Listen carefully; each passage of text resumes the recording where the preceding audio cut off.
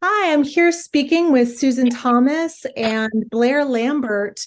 Susan has begun a really wonderful initiative called Flock Art, which is right now located at Woodland Hill Montessori out in DeFriestville. And there's going to be a really fantastic event coming up this Friday that has been in the planning for a while now. And will be involving Blair Lambert, an artist that we also have joining us. So I was wondering, Susan, in advance of talking a bit more about what's happening Friday and letting people know all the wonderful activities that are coming up, if you could talk a little bit more about Flock Art and how your background came to create this endeavor, what inspired your vision for it, and how things are moving along with your work.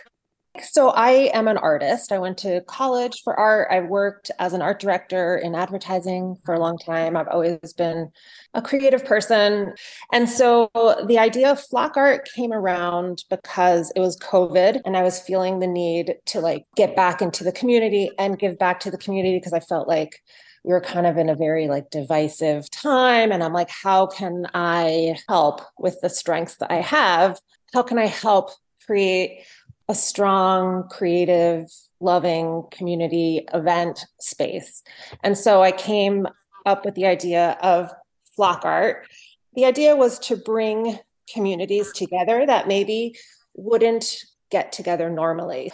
And the vision was to go out into rural communities, go into urban settings, and bring different art to these people and introduce the school communities to the artists and have them feed off each other in a really positive way that I know art has always been the positive thing in my life. I started with Woodland Hill and I asked the head of school, I said, I have this idea.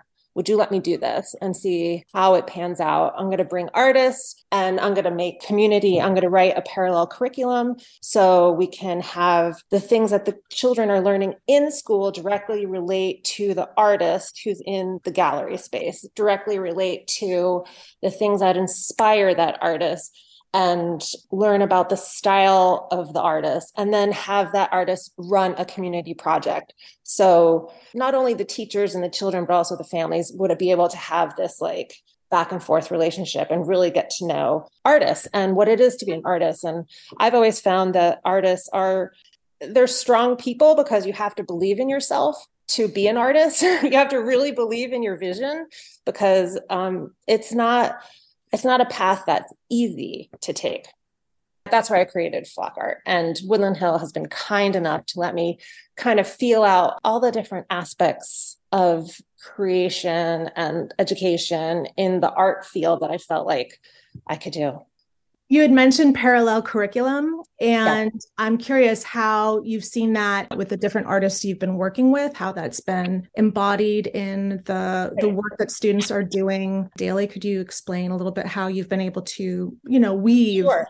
So our first artist that we had was Fernando Oriana, and he did the mural on the outside of the container. And so the children got to observe his mural making and they got to make and design their own murals. They did math studies on how to take a small image and enlarge it to the size of whatever mural size they need to. So they did a little math lesson and they would blow up pieces of the mural and have to use it as a puzzle. Like the younger children would color in different sections of the mural and then they have to puzzle it, put it back together in a way that made sense. And then we did some class trips down to look at the mural art in downtown Albany. So the street art. So we had a tour and they could see what's happening, what's fresh, what's going on down in the city now, as far as modern mural making. I really wanted to build up the local art scene in Albany. The more I dive into it, the more exciting and talented the pool here is. And an interesting thing is Fernando just did another mural on the bike trail in Bethlehem. And I had a parent from Woodland Hill recognize the style, text me a photo of her at the mural and say, this is our artist, Fernando. And so they had that connection. So this is their artist, and then they'll support the artist, and then the artist can grow. It just feels like if you have a relationship with someone and it means something, that helps the artist grow and become more independent. It's hard to be an artist, right? So You mentioned your interest in moving around to different communities. What are the next plans? So I actually have partnered with CollarWorks in Troy, and they are a nonprofit. So now I have nonprofit status because I'm part of the CollarWorks family. Actually, working with CollarWorks has really made it more of a possibility for me to be able to expand because they have a large network of artists and a bigger Rolodex. So it's coming together slowly. It's only been a year. I already have next year planned out at Woodland Hills, last year at Woodland Hills, and then we're definitely moving. We haven't figured out where yet, but we hope to have another gallery space up and running September of next year. And Blair, your experience recently working with the students, can you tell us a little bit more about how that came to be and what you've been up to? So I have a background in art education. I went to Pratt for my graduate studies in art education. So that's kind of my deal, in addition to my painting and drawing and all of that. So I was more formal in my community project, and then I went into the classroom and taught, I think it was primary and lower elementary and middle schoolers. I did 2 lessons with them. And then I did very formal lesson plans. My paintings are centralized around kind of looking very closely, being quiet, taking your time. And so we did lessons that focused on that sort of practice, which was a challenge for a lot of them, because I think very rarely they're asked to really just look at a leaf for about 15 minutes. But it worked out really great. It was great. I had a great experience. The art department was wonderful. They let me come in. The kids were wonderful. I mean, the work that they have is absolutely lovely. And we're going to have that on show as well on Friday.